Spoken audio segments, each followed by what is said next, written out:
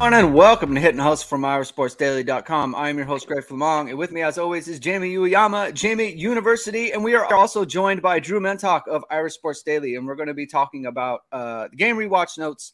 I think we've all watched the game back, and we've got some more extended thoughts on what we saw in the game. Other than, the post-game instant reaction where we hadn't actually looked at the film, which is first impressions. So we're going to talk about that stuff. We're going to talk about the quarterbacks. We're going to talk about offensive line. I think there's a lot more in depth that we can go on the line. And there's also roster stuff that we're going to talk about. Prince Kollie, sophomore or soon-to-be junior linebacker, entered the portal yesterday. So we're going to be talking about those things. Thank you, everyone, for tuning in. If this is your first time catching the show, hit the like button, hit the subscribe button, hit the notification bell. Links to our podcast are in the description below. And before we get started, I want to talk to everybody about ESQ Clothing, our sponsor. And if you're looking to upgrade your wardrobe this spring, ESQ has created the world's first bamboo dress shirt. It's crafted from high-quality bamboo fabric. It's the softest and most comfortable shirt you'll ever put on. It's not only more sustainable than cotton, it feels cooler, has stretch, odor, and wrinkle-resistant, machine washable. You've seen ESQ's one-piece collar bamboo shirt on every photo of Marcus Freeman. It's the perfect shirt for today's business meeting. Head out for a night out. So check out esqclothing.com. Upgrade your shirt game. And as I always say, we love Marcus Freeman and his Under Armour gear that you can't get. You can get this. You can get the dress shirts that Marcus Freeman is wearing out on the on recruiting visits, the player walk, and that sort of thing. Easter photos, he's wearing ESQ Clothing and Easter photos as well. So check it out. It's really good stuff. ESQclothing.com. All right, boys. We've rewatched the game. And I've got some takeaways, and I want to start off with the quarterbacks. And the thing that stuck out to me about Sam Hartman was, I think, how easy it looked. It all looked very easy. It all looked very repeatable. And I think that's the thing that I think, people are trying to put their finger on what exactly it was they were happy about. And it looked easy. It looked simple, didn't do anything spectacular. That was my main takeaway. Was there any takeaway? We'll start with you, Jamie, and then we'll go on to Drew. Yeah, I just think he looked comfortable in a way that, and I'll let Drew kind of expand on it too, but definitely he looked comfortable in a way he didn't earlier when they had the open practices, which kind of made, it's also one thing to hear about how, he led the game-winning drive in the scrimmage, and it's another thing to see it, right? And everybody got the chance to see it, and I think it was I think just watching it a few times now, I just came away more impressed with just how everything in terms of his decision making, outside of the one where he probably should have threw it in the stands or whatever. But then other than that, he was pretty darn good with just everything, the ball placement on a lot of things. There were some third downs where he had to make the throw and had to make really good throws, and coverage was good. Coverage was good on some of these. The one, two throws really stuck out to me. One, it was to Jaden Greathouse on a 3rd and 4. He hit him on a slant, and it was it had to be there out at that time. Right. Perfect ball placement, because DJ Brown was coming in and closing in on that quick. And it was a good catch and stuff, but it was a perfect throw. And then the other one was the Davis Sherwood, which was a heck of a catch by Davis Sherwood, by the way, who, you're known as kind of like a blocker. He's going to be like an H-back fullback type. Really good catch over the middle, where Hartman's first read wasn't there. He had to sit back, go through his progressions. And that's something that I saw a ton of from him in Wake Forest, is him going through his reads, making decisions, making that throw over the middle, and putting it on a guy where only his guy could catch it. And I think one of the things with him too, that there was this thing going of just people who are skeptical, right? About him and his accuracy, because they looked at the numbers, right? The raw numbers, and you say, oh, well, his raw numbers aren't that good. One, the guy threw deep way more than a lot of other people. So that's always going to skew the numbers. The other thing is, if you look at adjusted completion percentage, what PFF does, he's like top 5 in the country and adjusted it on intermediate routes, right?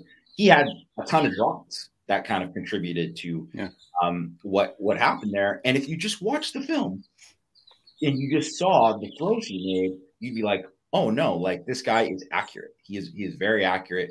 So just accuracy, decision-making, just looking comfortable in the offense. The RPO stuff, thought he looked great. Yeah, what did you see, Drew? Especially in contrast to the open practices that you were able to see. So you were, I think Jamie was at the first open practice, and we talked extensively about that. But the second open practice was impromptu, so it's not like we obviously couldn't send Jamie on a private jet to get out to practice when they told us about it 5 minutes before it happened. So, but you were there, so tell us, how did he look in contrast to the second open practice that you saw?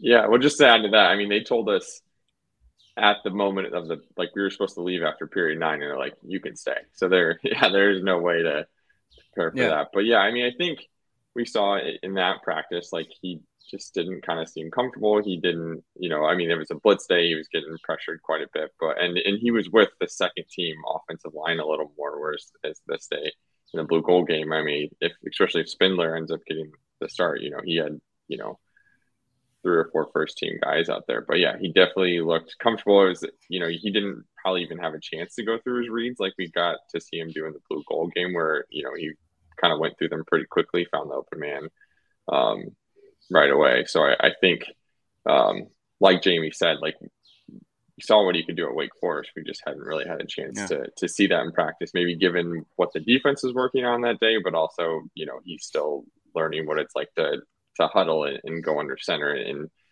I guess you really want to take into account, like when you're trying to improve on several different things at once, it's probably all going to come progressively. Like it's not like he even just had one thing to focus on in that respect. So yeah, what was your takeaway from the spring, like the spring game itself?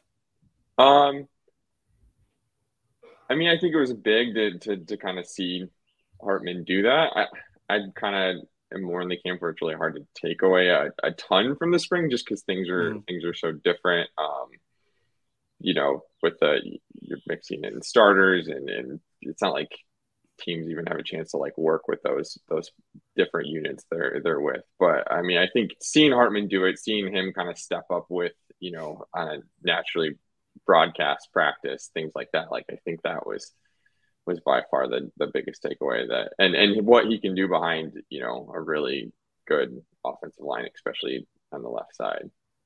Yeah, and I one of my things, just kind of rewatching it is like, of course, there's kind of a lot of hyperbole that comes out from fans about finally we have a quarterback that can do X thing, and it's like I didn't see anything in the game that other quarterbacks haven't done or couldn't do, and I think that's kind of I think that's kind of a good thing too, right? Like we got to keep remembering, like he's been in the offense for a couple months. He found out who his offensive coordinator was in like late February or early March. I can't remember exactly when it was, but like he seemed like he'd been in the offense for years. He just, the way he ran it, how comfortable he was, knowing where to go with the ball, knew where his outlets were going to be, right? Like he had one where he hit Jabron Payne on a little just dump off, right? Like he got some pressure in his face, shuffled left, hit Jabron Payne on a dump off. Jabron Payne's able to get some yards, and it's like that's going to be a dead play, right? And he's able to do that, and it's like his comfort there. I think just that piece of it, I think that's really encouraging, that he was able to look so comfortable within the offense, knowing where to go with the ball, knowing where all the routes were going to be, especially in contrast to Buchner. And, we can transition to him now. Like that was the thing to me where it's like, that's always kind of been an issue for him, is knowing where to go with the ball. And I'm wondering if you noticed the same thing, Jamie, but on his first play of the game, we were talking about it on the instant reaction, and we were wondering about the protection. He slides a protection right. They bring blitz from the opposite side from where they're sliding from. So he knows Botelho's going to come free, right? Like, and as you mentioned on the stream, like the quarterback is responsible for that free rusher if you're going to send the offensive line to the other side. And it would have been fine because behind him, Holden Stace just hooks up right behind. He's completely uncovered, and he's looking to the right. And if you watch the play, he's lucky. Like if Botelho doesn't miss his arm, or like doesn't hit the ball by accident, basically wasn't trying to. If he doesn't hit the ball by accident, he throws that pass, I think he's going to Tyree, and it's going to get intercepted, probably for a touchdown, which doesn't look good, right? And so that's just kind of an example where there were lots of times where it's like you're not really looking to the right side of the field, the correct side. I mean, the one pick six that he almost threw to Jaden Osbury. On the other side of the field, you got Holden Stace running the same route with no one jumping the route. And Jaden Osbury jumped it immediately, right? He had to see it. So did you notice that, Jamie? What do you make of that? Well, one, I think as I kind of rewatched it, I don't think he played as bad as I originally thought. In terms of like, I don't think he got a ton. I mean, not just from the protection or whatever, but he didn't get a ton of help. Like there was just like some plays like Audric Estime, like, dropped a pass for him. I can't remember. Like there was Colsey, it would have been a tough catch over the middle, but, he didn't catch it. Tobias dropped one. It was a little high, but he still got to get it, right? Like there was just things like that where it was like, give this guy a little bit of help here. I think that, so when you compound that stuff with those other things that you're talking about, and then I think it looks like a really horrible day, right? But I don't think some of that stuff wasn't as bad, but I'll agree that pre-snap, I think is the main difference between those guys right now. If you're just looking at this day, right? If you're looking at this day, you'd say Hartman, I mean, he was in control pre-snap. And that's why the ball was out so quickly. It was, it was out accurately. He was comfortable. He knew exactly like, this is where this is what the coverage is, this whatever. And that's how it should look on, especially in a spring game, right? Because they're not bringing too much. And obviously, I think if you go back to and look at it, that was just I don't know how much too, if like having Ashton Craig was the center on that one first play, right? Like, yeah. How much, if that was Correll, if there would be some kind of communication where that wouldn't have been a slide, because just seeing it after the fact, it was like, this made no sense to slide the protection that way.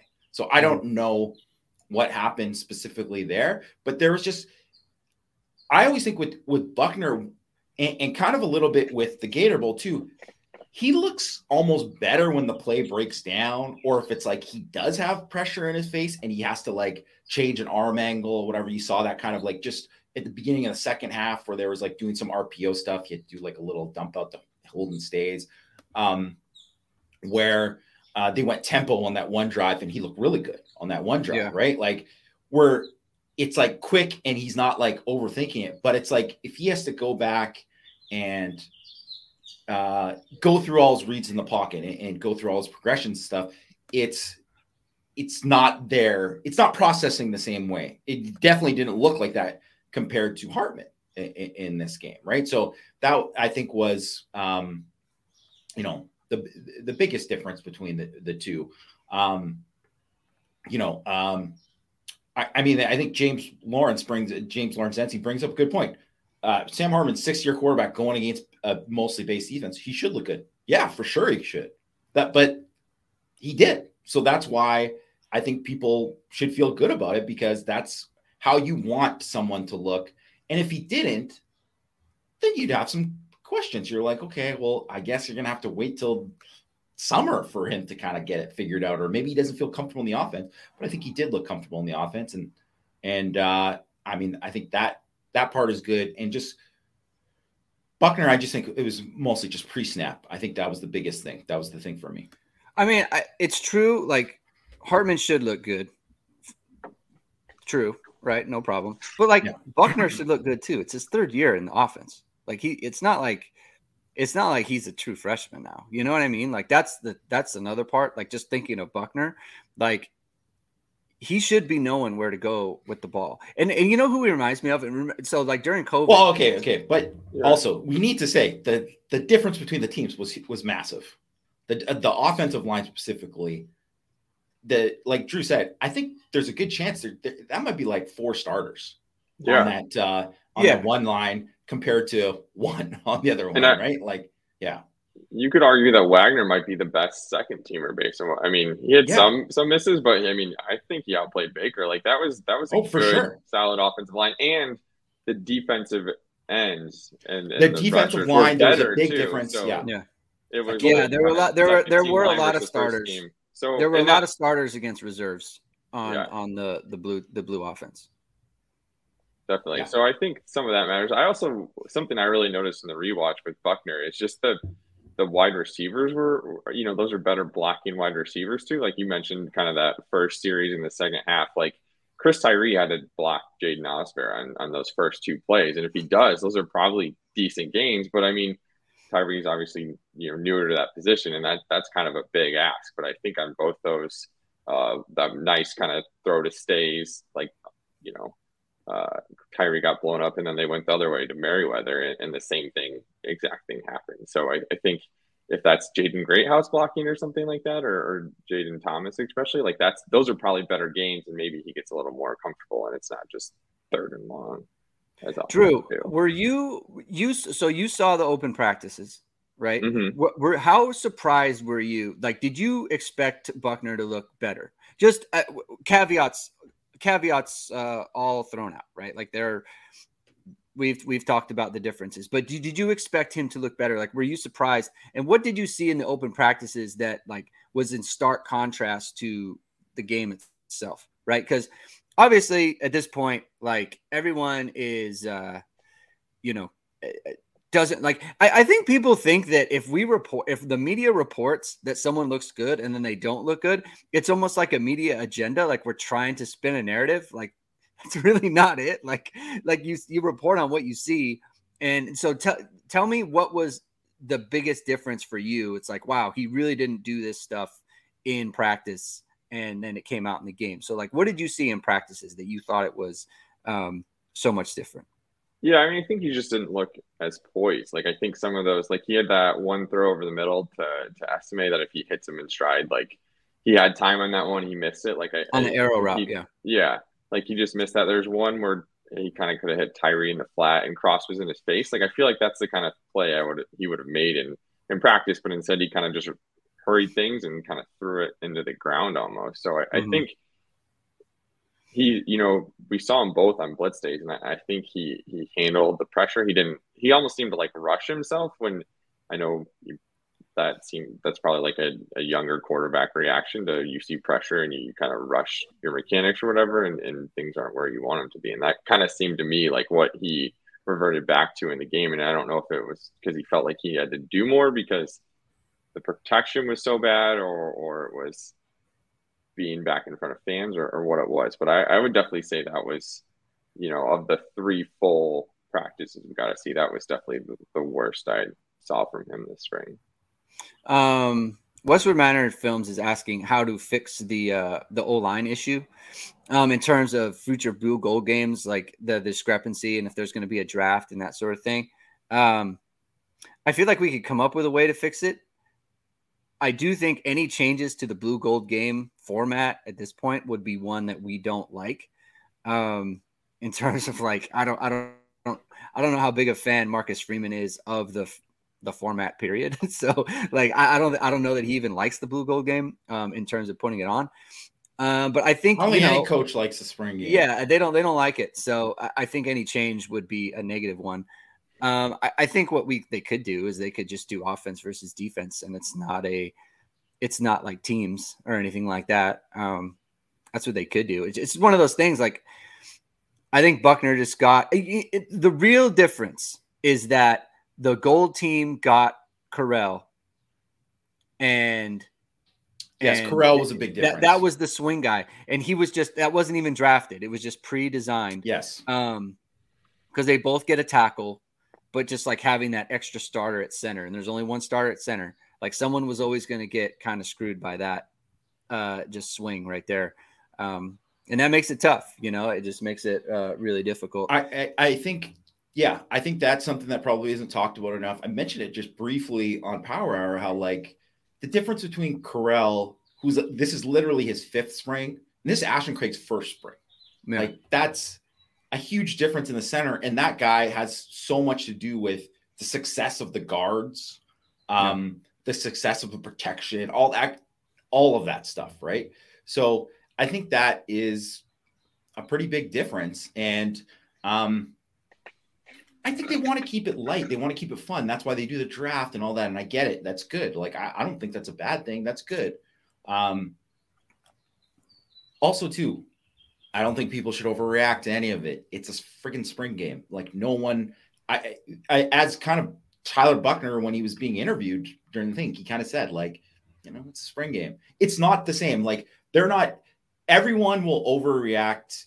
All Notre Dame fans will overreact and be like, Hartman, QB1, book it. Like, Heisman, right? Like, that's how, like, there was a lot of that kind of stuff on message boards after.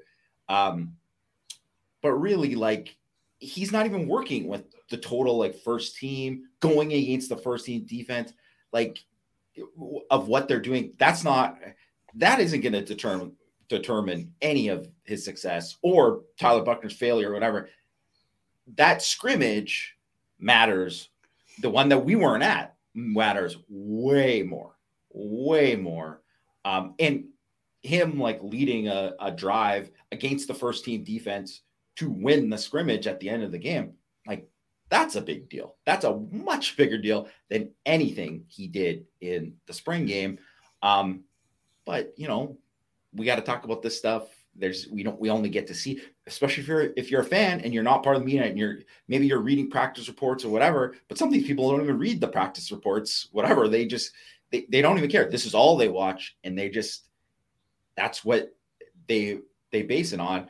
And I get it. Like, it's hard to not watch it and overthink things when you do it. It's hard to not watch, like, say, Jordan Botelho in this thing and be like, man, he looks like 15 sacks, like, whatever, right? It's hard not to just overreact to it, but it's a spring game, right? You don't want to junior jabby it. Like, you don't want to just totally just get over excited about just this guy did this and this. It's the spring game.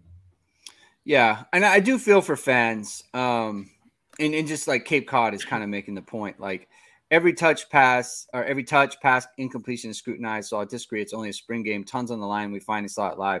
And to his point, like, it's hard for fans because for Cape Cod, I'm saying it does matter. I'm just saying for the coaching staff compared to this, it's like on the list of practices, it's the spring game is somewhere as with the non-padded practices. That's right, where it counts. So like, so we're trying. So like James, Lawrence Zenzi, he's bringing up, like, how can we fix the spring game? Well, the thing, because we want to see it equal, right? We want to see it where it's like everyone's on equal footing. That's what the jersey scrimmage is, that we don't get to see, that no one gets to see, So like, that's what the points Jamie's making. It's like, it matters to, like, every practice matters, but this game matters the most to us because this is the one we get to see and break down film and do all these other things, right? But the one that matters to the coaches is the one that's the jersey scrimmage, and that's the one where it's offense versus defense and it's good versus good. And that's the one that's like, that's where we're really evaluating, when I say we, I mean, I'm talking from a coaching point of view. That's where they are evaluating, like, where they are, where players are at this point in, the spring. Right. So that's the point that Jamie's making. It's like, it's an important one, but in the spectrum of the important practices for the coaches, the spring game isn't on the top. And so that's why everyone's just kind of like whatever about it. Like Tyler Buchner is like, it is what it is. Like, I didn't have a good game. Unfortunately for him, this is the one that's on TV. Right. And we don't know how he really specifically played in the Jersey game. So we're going to have to just, go off what we saw. And speaking of what we saw, offensive line, Jamie, where do you think the offensive line, on the rewatch, what did you see? Who, did anyone confirm? Like, I really liked Rocco Spindler and I liked him again on the rewatch. Was there someone else who stood out? What did you see from that, Jamie? I think I saw a lot of good things from, I would say probably like the top, like 7 or 8 guys, really. Right. I think, you kind of see, maybe even like 9 or whatever. There's a lot of good stuff from a lot of guys. I mean, Alton Fisher, you just kind of whatever. They're great. You don't really have to worry about them. I think they looked exactly how you would expect them to look. I thought Zeke Correll, to me, when you just look at the way he worked, I thought him playing with Billy Schrauth and Rocco Spindler made both of those guys look better, and also that is something that gives Joe Rudolph another look to see these guys working with him. Let's just say if I don't know for sure how they've divvied up the reps, whatever, but if Rocco was working with the twos and Ashton Craig more, well, then you get to see him work with Correll.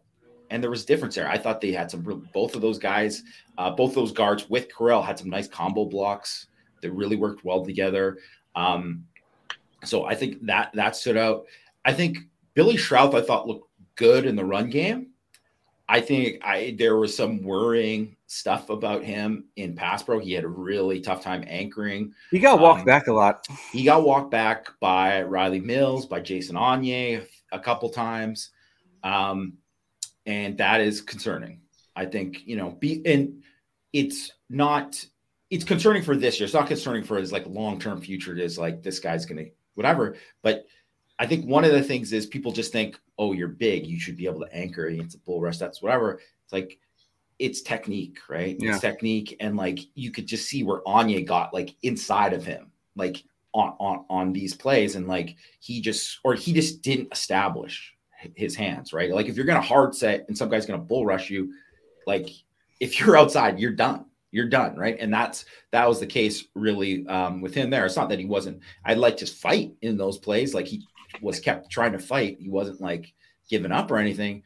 But yeah, that is something to worry about. I think in general, I think Rocco actually looked better just in one-on-one pass pro stuff than him. And I thought Rocco did a nice job, some double team stuff. Like I said, did a nice job on the one, Jabron Payne, big run. I know Drake Bowen he didn't do a good job, getting into his gap. And that was one of the reasons for it, but still Rocco went and sealed him off. It was a good play. I'll totally agree with Drew. I thought Emil Wagner looked really good. I think Emil Wagner, once he gets big enough, I think he's going to be a heck of a player for Notre Dame. I think he's going to be really good. And he's someone that I want to see where he's at in terms of his weight in the fall. Can he get to 290 by the time they get to the fall, or 295 or whatever? Because if that's the case, then I think there's a good chance that he's the third tackle, right? Because I think he's just a little bit more consistent than Tosh Baker. I think that's pretty much it. And then I saw some good stuff from Pat Coogan as well at left guard. I mean, I don't think he was fantastic, but I saw some good things to build off there where I'm like, oh, he can compete. And I think this is a guy who can play. And I thought Kristofic too, when he was out at tackle and they had to play an extra right tackle. I mean, he didn't look good, but he's not a tackle. He doesn't have to worry about that. But when he was working with Fisher at him right guard, that right side, they look good. They look good together. So that's why too, I think people will get excited about, Rocco Spindler, having a good day, or Billy Schrauth working with, and what he did with Correll, particularly. There was a really good 3rd and 1 where he just did a great job on a double with Correll, where they converted just near the goal line. But I still think Kristofic, I think if they ended today, I would guess that he would probably start, based on experience, being able to do things like pick up stunts and all that. I think that's something that just stands out with a guy like him a little bit more, is that when you've been and you've played and you're more comfortable with those things and passing stuff off, you see it, and you've seen that at full speed, at a different game speed than some of those other guys. And I think that's probably the big difference. But yeah, I mean, I think I came out of just this entire spring thinking that where I know we didn't, that 2021 spring, we didn't get to see that much from them. I mean, they didn't open the practices, right? but I had heard a lot of like not good things about the guard play in that spring, which was not surprising that they had to go out and get Kane Madden, that year. And even though Kane Madden, I think the jump was a little bit too big for him, from Conference USA to Notre Dame. And I think you could kind of see that. I don't think that Notre Dame will have to go out and get anyone at guard this year. I think they're going to be fine. They have enough guys that are going to get better, are going to progress. Like they still got a whole fall camp. You still got basically like a whole month of the season until you get to Ohio State. And I think the fact that Zeke Correll looks so good, I think he really looks like he's really come into his own. I think that makes me feel a heck of a lot better about the offensive line going out of the spring. I think the way I see it is they wouldn't take Kane Madden this year. No, they wouldn't. Someone better came, then maybe. But yeah. But that's kind of the case for a lot of positions. Drew, was there anyone? Let's start on the offensive line. Was there anyone in the game that surprised you? Did you see Rocco Spindler trending prior to the spring game? Was that kind of a thing that was on your radar prior to the game happening? Yeah, definitely. And he did the last open practice we got, he did look better. And I think just in general, even in the first one that Jamie was at, he moved a little better than I think kind of we had thought. So I think he had definitely been trending. I thought he looked pretty good. Wagner, already touched on, like I was pretty happy with him. I'm trying to think. I think Fisher, like he looked good. He did. I think he gave up 2 sacks, I want to say, or maybe there was one. Maybe he gave up a sack, and then there's one other play where like Go Breyer kind of got around him. But I mean, it's a spring game, so I didn't read too much into that. But then the only other thing I want to add on Craig too is kind of what Jamie's talking about with just like the communication and stuff. Is like at the start until Carmody went down, Coogan was the second string center and Craig was the third string too. So I think that's worth noting is that a month ago, he was the freshman third string guy. So he's really has a lot of catching up between him and Zeke Correll. So, yeah, I mean, Zeke Correll at this point was essentially where Ashton Craig is now, so it's like, at this point, he wasn't very big. He wasn't super powerful, right? Like that was just his thing. And obviously he's grown into the player that he is now. I mean, think about last spring. I would say Craig is probably ahead of where Correll was. Yeah. Because last spring, I mean, Zeke Correll was like, do you have a role in this program? And, now he's like, oh yeah. People were talking about, is he going to go into the portal? Yeah. Yeah. So I think Ashton Craig is ahead of the curve. We're just talking about the vast difference between the two players at this point. And it's going to make a huge difference on the offensive line, right? Because, Correll's been with Matt Balis now for, like you said, 5 years or 6 years or whatever it is. Mm-hmm.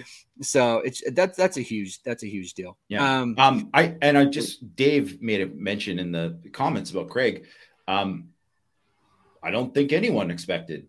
Right. We're not trying to rip on him at all. Like, I don't think we're down on what his long-term future is going to be.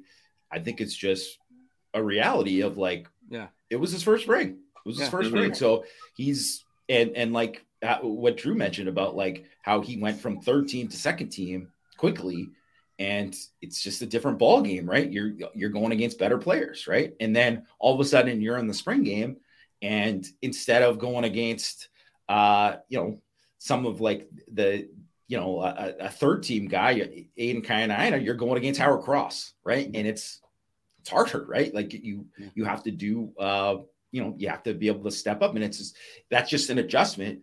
And for all we know too, like Ashton Craig is the guy that all of a sudden we could be like, whoa, he took a big jump. There's so much progress these guys make, really from like month to month, really, especially when you're young on the offensive line too. So I think Ashton Craig, like everything I've heard about him too, is that I think he's a guy who's got a chance to be like a multi-year starter at some point at Notre Dame too. So I wouldn't be down on him at all. Yeah, and he carries the weight well. Like I think Correll, we had that concern. Like, can he stay at 300? Yes. Like, I mean, he's bigger than Correll for sure. Whereas he's listed at 296, and he looks at like I don't think we're ever going to have to worry about him. Like, oh, is he going to be able to be big enough? So yeah. Drew, have you heard anything on Billy Strouth? He had a minor tweak or something more serious. I know he was kind of injured in that game. Did you hear anything about that? Mm-mm. I mean, it's kind of like, I would say, like, if we haven't heard anything by now, it's fine. But that's kind of what we said about Logan Diggs too, and it turned out to be a pretty serious thing with his shoulder. So we're gonna have to find out. I mean, I'm sure the staff is, they're doing some recruiting stuff, but they're probably going to be I don't want to say vacation, but just not as available as they have been for the previous couple months. So we're just gonna have to see and wait for some updates on him. Drew, anyone else from the game that popped to you? Jamie and I have we've talked a lot about the game itself. Was there anyone else that you wanted to talk about that popped, just like you saw in practices, and then it carried over to the spring game itself? I mean, I think just the Jaden Thomas, I didn't think always looked amazing in the spring practice we saw. Obviously, different scenario, but just to see his ability to get open. I mean, he made Clarence Lewis look like a first or second year player in a lot of those, just getting open consistently. He beat Ben Morrison one of those plays. Like, his ability to get open and just kind of seeing it in that setting was really impressive. And I mean, that's Clarence Lewis. Athletically, that's somebody you think he should be able to kind of stick with, and he couldn't. So really quickly on Clarence Lewis, Jamie, is this his fourth spring? Is that right? No, I think it's his third. It's his third spring. Yeah, because he wasn't an early enrollee. He was a guy who came in the summer. And I mean, to be fair too, he came in the summer when it was like COVID. So it was like got it. You're right. He was 2020. So he didn't really have which makes it even crazier that he played as a freshman and started as a freshman, because they didn't really have a camp. Like, they couldn't have a full camp because school was anyways, the schedule was all messed up that year. Yeah. He was kind of thrown into the fire there. He just, anytime a DB shows up, no gloves, just kind of, it's like, listen, you always wear gloves, and now you're not wearing gloves. He's like, look, I don't need to be great in the spring game. I don't really care. A lot of his stuff was just 90%, not 100%. And look, you missed the tackle that cost you a touchdown against Jaden Thomas. You get beat on the post route by Jaden Thomas. There was a lot of stuff from him. It's just I'm not really into the spring game stuff. I'm trying not to get hurt. And I think there's a lot of guys like that too, veterans. And he was playing outside. He's going to be playing nickel, I think. Right. Played no nickel in the game. Yeah. Yeah. And I would say as an outside corner, he's probably going to be the fourth, maybe even fifth corner, right? So he's probably going to be more of a nickel for Notre Dame. And that's where he was working pretty much exclusively all spring. So, I mean, I don't think it's anything to get worked up about. I mean, in saying that, that has always been the thing when he got cooked by Thomas on the deep ball. That's always been his thing. It's can he stay with a guy vertically?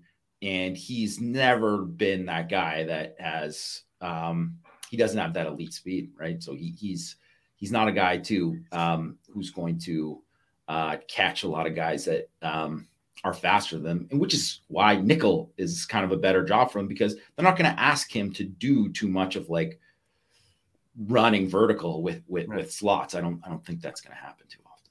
Yeah. And they did put Ryan Barnes in at safety a few times. I saw him out there. He leads the team in looking great in the uniform. Looks really good out in the uniform. Just looks like you want to look, Yeah.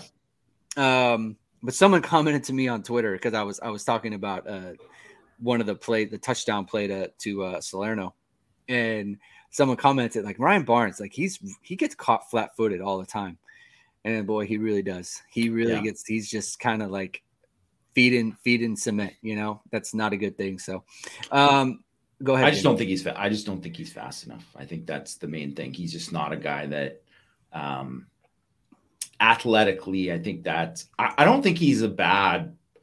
I think you see him, he shows up and like will make plays on the ball and stuff when he's around it, and he competes hard. He competes really hard. I think he struggles with transitions. Yes. I think that's where it is. It's like there's just I think like I watch him run around. It's like, he's not a terrible athlete. I just think the transitions at the top of routes, I think that's where he has a tough time.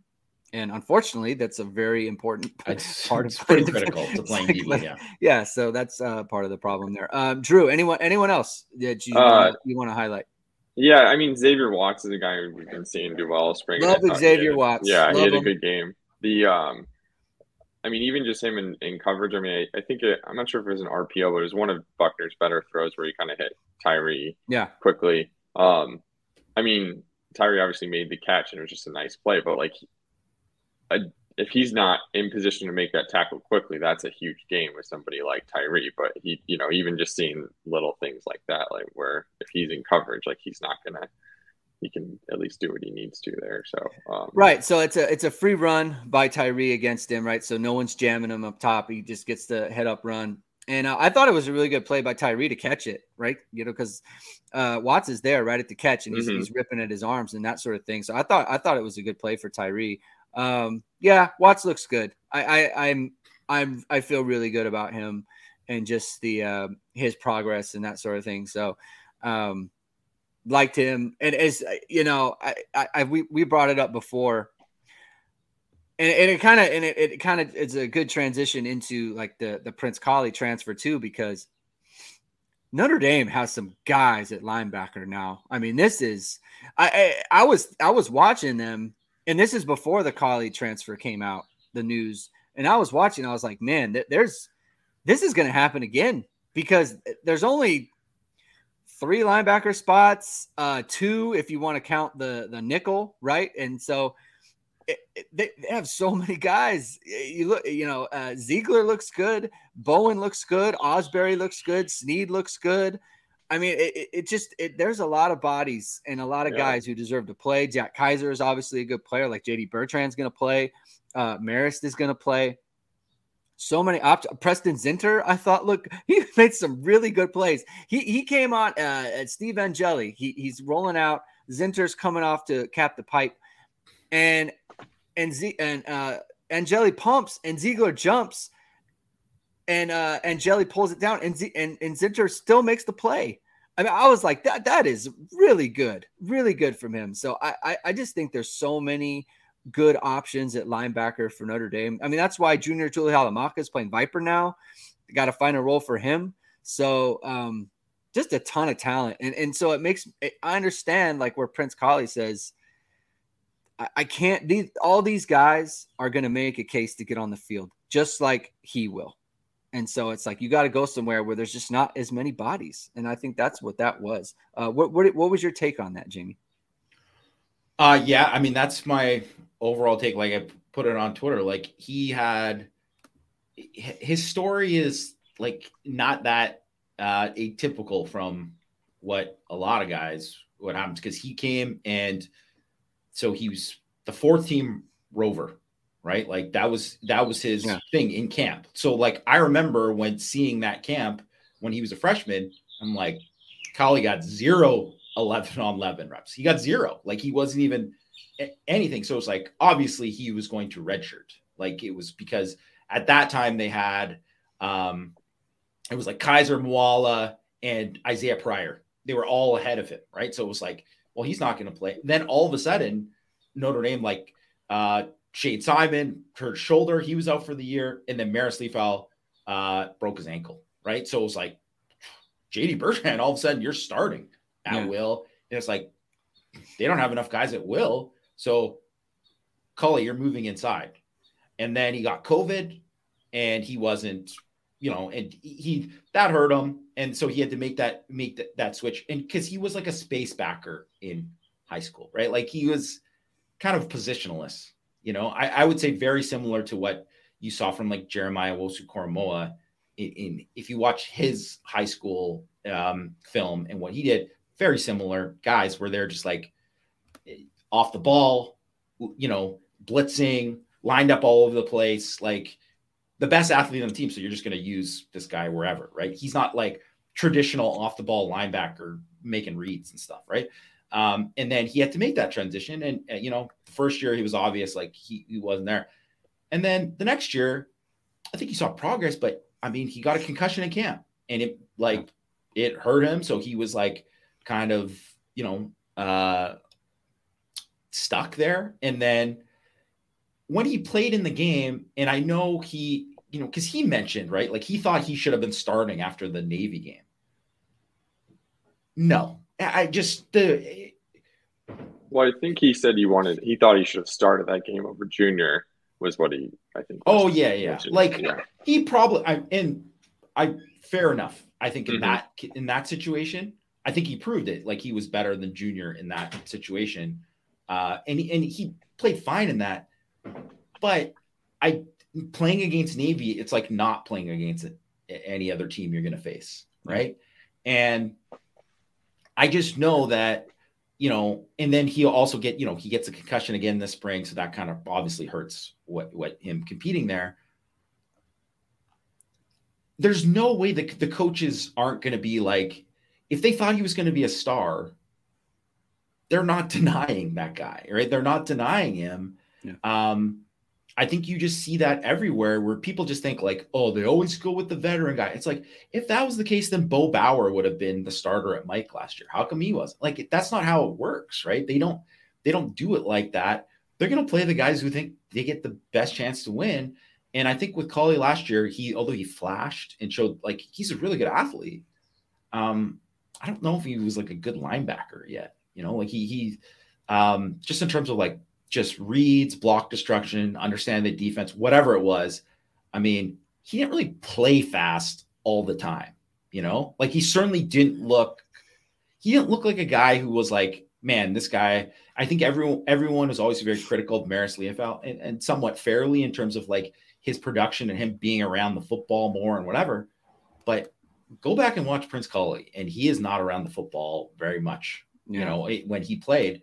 So I think that was the kind of thing. And I'm not to say that he couldn't have made a big jump this year and been a stud or whatever, but I think getting the concussion, all that, it just wasn't going to happen for him. And like you said, there's all these young guys coming up, and I mean, he's got 2 years of eligibility left. The clock is ticking for him. I mean, you're a guy who's a 4-star recruit. You were the Butkus, high school Butkus Award winner. The guy wants to play in the NFL, right? He wants to play in the NFL. So go somewhere where you got like a clear path to play. And I mean, I hope he does well. I hope he really does well. I think everybody assumes Vandy because 1, he's from that area. 2, Clark Lee, Nick Lazinski, whatever. There's a connection there. And I mean, no shots at Vandy, but shots at Vandy, they don't got good players, right? So well, they don't have Drake Bowen. They don't might start at Vandy as a freshman. That's kind of where they're at compared to Notre Dame's linebackers, right? I think this is the quintessential healthy program transfer.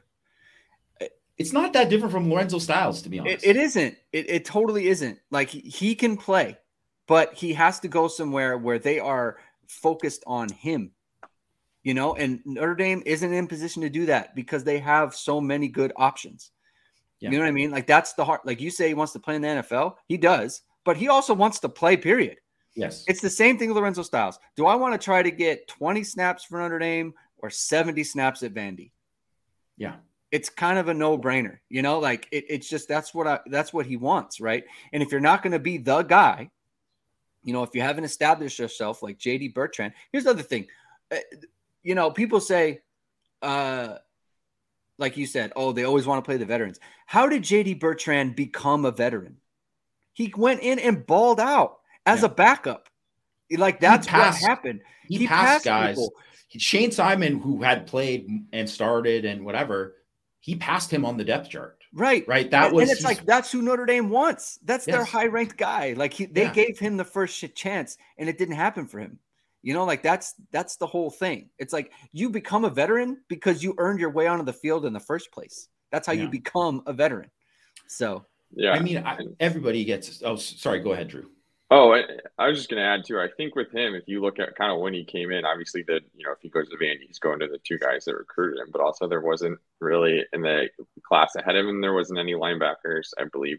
I think Patella was the only technical linebacker, and we always knew he'd play on the line. And then he was really the only linebacker in his class. And even compared to the guys ahead of him, he was kind of different athletically. And then all of a sudden, that's not really the case anymore. And he's had injuries and let some of these other guys catch up. Like things didn't really break the way I'm sure he thought they were going to when he committed. Yeah. But I think that's a great point though. Like they didn't take because that was something that I remember, like I went in hard on that they made a mistake not taking a linebacker in the previous class. And, even in his class, because it was him and Kahanu Kia, who they brought in a linebacker, and then Kia moved to Viper. So he was the only guy. It was like he had a lot of runway to distinguish himself. And, I think partially because of the position move, partially because of just, bad luck with the injuries and all that kind of stuff, he didn't. And that's just kind of the way it worked out. And I don't know. I think, too, where if you look at where Notre Dame and in terms of the guys who've transferred from Notre Dame, recently, say like within the last 5 years, there's definitely been guys who have transferred and played at other schools and like started and stuff like, so just say like Jamion Franklin, who was, he was never going to get on the field at Notre Dame. He starts for Duke. He's like an all right player for them. Right. I don't think that's shocking. Like he was not a bad player or anything like that. He just was never going to play at Notre Dame. And Micah Treadway was like buried at Notre Dame. He was never he couldn't even get into the rotation. He's a 2-year starter at Minnesota, right? Like he was like a key guy for them, right? Like, so there's guys like that, but there's not a lot of guys that transfer from Notre Dame because they couldn't get on the field that end up being like, oh man, Notre Dame really could have. There's very few of those guys. Like it's not a long list. And I honestly, in recent memory, I can't even think of anyone really that there's a guy that you're like, man, they really they needed to keep this guy because none of the guys, and Matt pointed it out. IC's Matt Freeman pointed it out in one of the threads. It was like Notre Dame hasn't lost starters, right? Yeah. And really, like, even just say if you're going to say like defensive line rotation guys, I think Ovia Gufu was like one of the only guys, whatever, but he was not. He was not going to start. It was like, what are they going to start him over Isaiah Foskey? No, right? So it was like, there's not like Justin Oxbrown, Aaron Lynch. Yes, he's like basically the only guy, but that was obviously for very. That was weird. Yeah, and that was over. He was obviously going to like start for Notre Dame. Like that was weird. That was a weird. But even if you said like Lorenzo Styles, you could be like, he looked fantastic as a freshman, looked like he was going to be a star, but it wasn't trending that way for him right now. Yeah. It wasn't like, no one was coming out of those 2 open practices and being like, Lorenzo Styles is back. Like zero buzz with that. And I think, that's the reason why he was like, I'm going to go to DB or whatever. Yeah. Right. And then in 2020, if he moved to corner, he might have started, right? But now in 2023, is he going to be the 4th corner, the 5th corner? Like, it's tough. Notre Dame, it's probably their deepest position right now. Yeah. And it'll be interesting too, is because both Kollie and Styles are talented, but like they, need to really like learn and get the experience to see what they're going to be. And maybe they can go get that elsewhere. Whereas Notre Dame doesn't really have the luxury of like throwing them out there and letting them figure it out right now. They have better players that need to play or more experience. So they could go somewhere else and be good, but that means maybe they just took advantage of a better opportunity. It's not like Notre Dame missed out by not letting Styles play over Jaden Mickey or something like that. So. Let's look at KJ Wallace, right? Like he was Notre Dame's nickel, put him in the Toledo game, didn't, made the one mistake, and they didn't see the field after that. He goes to Georgia Tech. He gets tons of snaps. He got like 600, 700 snaps last year. Like that's good. Like go do that, right? Like that's good for him. And hopefully that's what happens with Lorenzo Styles. And that's what happens with Prince Kollie. Go get a ton of snaps where those snaps aren't available for you at Notre Dame because you have, other players of similar ability. That's all it is. Notre Dame cheat sheet says, with all 3 fifth-year linebackers eligible for a 6th, do you see Notre Dame? Who do you see Notre Dame bringing back? If all 3 come back for a 6th, does that mean Snead and Osbury, a similar situation to Kollie? I'll bet you, if I had to guess, I would say none of them came back. I would think they would all move on because they would be in the situation because they are going to cede snaps to these guys because they are like Snead and Osbury. You're not going to be able to hold them off forever. Drake Bowen, you're not going to be able to hold them off. Like you are going to cede snaps to them. And I think they'll probably want to move on. They will have they have their degrees, obviously. And so if you're going to lose snaps to a younger player, like you'll probably just, it's like, hey, at some point you just like, you're done playing football, maybe one of them comes back, but I don't think. Yeah. I was thinking like one tops, whatever. Yeah. And I don't know, like, I'm not saying like, I know which one would come back or whatever, but I think if one of those guys left, not right now, obviously they're all going to be back for the fall, but if one of those guys decided in January that they were going to go somewhere, I wouldn't have been shocking or anything like that because you get it. Like there's no guarantees. There's no guarantees. And I think that, I think everybody assumes it's like Al Golden was like, man, I love Bertrand, Liufau, and Kaiser. Those are my guys. Like, it's like, they don't think that way. How does he have guys? He hasn't even been on campus long enough to have guys. They're not thinking that way. They're thinking like they want to play best even like Al Golden, even if Al Golden is thinking about like not just them, doing his job good right now, and obviously he's thinking about that. He's also thinking about like, I want to be like the defensive coordinator for the Eagles or whatever, right? Like if he wants to do that, he's not doing that by playing like worse players. Like, yeah. No one thinks that way. So I don't see if Notre Dame is going to lose guys and they're going to transfer out, it'll probably be a situation like Kollie where it's like maybe these guys just weren't good enough, and people overrated them or they just didn't make the progress that you needed. But at the same time, I don't see that happening. I think there is going to be, as you kind of see this year, you're going to kind of see if Kaiser, Bertrand, and Liufau don't have the kind of, if they do have great years, those guys are going to try to go to the NFL. And if they don't have great years, they're going to cede snaps, like you said, Greg. Yeah, I do think if I had to bet on which of those 3 would come back for a 6th year, I would think it would be JD Bertrand, just based off of his brother, John Michael, came to transfer to Notre Dame and stayed for 6 years and got 2 master's degrees and really took advantage of that opportunity. So just based on what he saw his brother do, I could see him even thinking a similar path. And then now his brother's in the minors too. So it's not like he even was just like, oh, I need the education. I'm not going to try and go pro. Yeah. So, yeah. One last question and then we'll get going. David Solomon asks, what position, if any, in your opinions, do we need from the portal? Michigan has 2 transfers entering the portal at wide receiver and safety, both recruited to Notre Dame a few years ago. I think safety is definitely one position. I'd be shocked if they didn't bring one in at this point. What do you think of RJ Moten, Jamie? I haven't watched him a lot. I got to be honest. I don't enjoy watching Michigan play, so I'm not a fan. He lost his job. Yeah. So I know. Here's the other thing.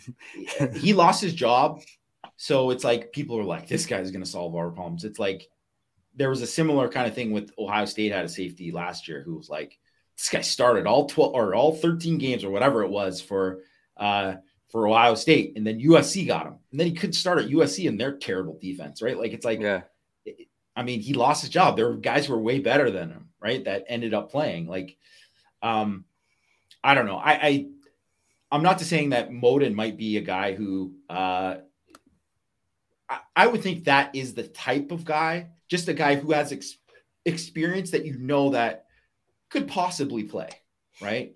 Without having really watched or dove into him. I think that is the kind of guy that they would take for sure. Is a guy who has played at the Power 5 level, started games, has experience, if they think that he can play. So another Thomas Harper esque type guy. Yeah. I think that makes sense for them. I think, just depth wise, I think. But if I was RJ Moden, I'm probably thinking like, I want to go somewhere I know that I have a clear path to start. Right. Like, I think that's why you probably both. So I don't know even if he would be an option. I don't think AJ Henning, who's the other Michigan transfer. I mean, I don't think he's a Notre Dame guy.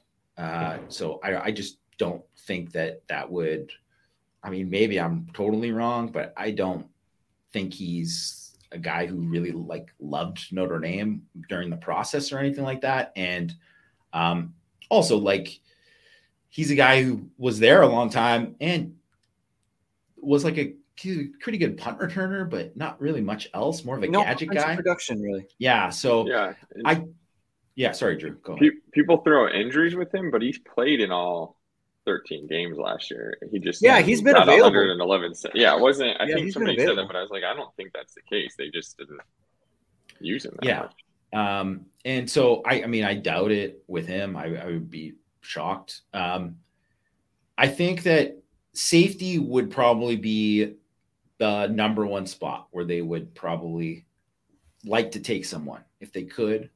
I think depth, I think they could get by fine without it. If everybody stays kind of healthy, they should be fine. But I think that would probably be the most help if they got someone at safety. I think really Notre Dame's in a good spot on the roster with a lot of the where they're at.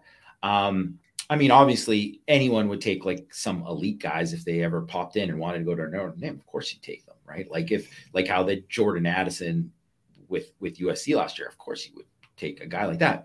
But a guy like that goes in the portal, he's got a plan and he's getting a fat check to go somewhere, right? So that's one thing to think about. And the other thing is that I just think the roster, in terms of where they're at depth wise and some of these young guys, I think unless you just don't feel, maybe internally they feel a lot worse about some guys than maybe we do. But I haven't heard of that with a lot of that. I think they feel like a guard. So it's if you can get a guard, you wouldn't take like we said, you wouldn't take a Kane Madden this year, a guy that you're oh, he was good at this group of 5 level. It's no, you would take a guy who, if all of a sudden, say, guy started for NC State, 2-year starter at NC State, was a pretty high level player in the ACC. He goes in the portal and whatever at guard. I think that's a guy. Okay, yeah, you would of course be interested in if that was the case. But I don't know how many of those kind of guys are going to be in the portal. So if that's the case, then no, you wouldn't take a guard. In terms of defense line, if you got a war daddy, nose tackle, if that kind of guy came along, of course, that'd be a guy you want. But even say Bear Alexander, right? Who the USC picked up, Bear Alexander is not a sure thing. That is definitely not a sure thing. He has talent. He's definitely talented, but kind of like Anthony Lucas, where you're betting on the future and projection with those guys. But also I think both those guys are kind of flakes. So I'm not sure how that's going to turn out. And USC's, you want to take guys who have played and are proven, right? Because otherwise that guy's going to end up in the portal just again. And that is just a 1-year thing. So, would they take a pass rusher? Another really good pass rusher if that guy came available? Would they take a nose tackle if there was a really, really good one who has played? Yeah, I think they would definitely explore it. But I also think that they're pretty good rotation wise on the defensive line. And I think that, for the most part, receiver, I think they feel pretty good about where they're at receiver too. I think it would have been big if Caleb Smith was actually a guy. Yeah. And then, because now I think if there was another Caleb Smith type of guy who was a boundary type, I think they would take him because that's the one spot where you're like, what are you getting with Dion Colsey? Like, you don't know about the level of consistency there. At the same time, you might just shift Jane Thomas over to the boundary, and he might be the boundary because maybe you feel pretty good about Chris Tyree in the slot and Jaden Greathouse in the slot or whatever, right? Like, so or Tobias, they shift. Like, there's different things that I think they can do there that I think, you can't just take a guy just to take a guy. Because if you're just bringing guys in, and I don't think that's good for the culture. Unless, like, people understand when you bring in a good player, right? A guy who's like a good guy and a good player. So it's like bringing in like Chris Smith last year at defensive tackle. It's like, you're like, okay, yeah, this guy can play a little bit and he's like a good dude, whatever. Yeah, of course. That's the kind of guy you would take at any kind of position. They're just not a lot there though. Like, and I don't think running back, they're getting help coming back, right? Quarterback, they definitely don't need a quarterback, right? Tight end, like, I understand they were, hurt a lot of things, but like all those guys are coming back. And Notre Dame's going to have NFL guys at tight end again, right? So they're going to be more than fine there. It's just, and even at linebacker, we just spent all this time talking about all these young linebackers. So you're going to get somebody else who might like screw with their development and might try to push one of those guys away. No. Yeah. There's no way. Yeah. Like, I can understand if there was like some All-American guy who was like, I want to go to Notre Dame. And you're like, I can't really say no to this guy. But that's the chances of that happening are like less than 0.001%. So I think Notre Dame needs more like, all caps elite guys at certain positions. But in terms of where they are at like depth and some of these like the young guys that I think have a chance to be really, really good, I think they're probably in a better position now than they've been in quite a while. And I just don't think there's anything that's really like desperate for them. I would even say it's safety. I think it would be like a comforting thing to bring somebody in, but I don't think they're desperate there. Like, I don't think it's like total desperation because, you have DJ Brown, you have Ramon Henderson, you have X Watts, and then Thomas Harper is a guy you expect to play. And who knows with like Minich and Schuler, it's always impossible to say with like a freshman or whatever, if those guys can help now. Would you like one more guy? Sure. But I just don't think it's like something that where they're like, say last year at receiver, I think, man, it really hurt them not getting somebody. Right. But we're this year, I think if they don't take anyone in this main, and I gotta be honest, I haven't really seen there hasn't been a guy that has gone in this like April time that I thought like, oh, like, some like a name comes up, it's like, oh, I wonder if Notre Dame would be interested. Like, I feel like it'll be a situation where the name comes up and you're like, oh, there it is, right there. Yeah. And then you kind of hear like Notre Dame's in, like they're gonna go after. So like guy. Brandon Joseph last year, that was like, oh, okay, they're losing whatever. Obviously it didn't turn out that great, but it was obvious. Yeah. It was evident. Like, although Notre Dame's gonna make a run here. Yeah, and I do think this transfer window isn't going to be as good because it's a lot of guys that are like the guys leaving Notre Dame who might be talented, but they're leaving because they saw this spring they weren't playing like they thought they were going to. So I just don't think it's as good as that January, December period or whatever. And I also think I would kind of wonder even at safety if maybe there's like a freshman who is transferred for whatever reason and a guy who could add depth, kind of further down the road might be the way to go rather than a guy who they need to count on kind of immediately and just hope those four guys get healthy and then he adds depth and could develop too. Maybe it's a way they go since they're kind of down, to I think 84 scholarships now with the transfer. So they have some room. Yeah. All right. I think it's a good place to leave it. Thank you everyone for tuning in. We're going to be back on Thursday. It's going to be a big recruiting show. Jamie, I'm trying to get Christian on the show. We'll see if he's if he's ready to go. He's a busy man. He's a busy man. So look, really busy. We're going to try either way. either way, we're gonna get his insights on that. So it's gonna be a big recruiting show on Thursday. So you're gonna want to check us out there. Thank you everyone for tuning in. If you like what you heard, hit the like, hit subscribe button, hit the notification bell. Links in the description below for the podcast. Thanks, Drew, for coming on, man. It's always good to have you on. Drew. We're gonna be on a lot more regularly, and it'll be a thing where we're not even thanking you because it's like you're here all the time. So one more time, thank you everyone for tuning in, and we will talk to you on Thursday.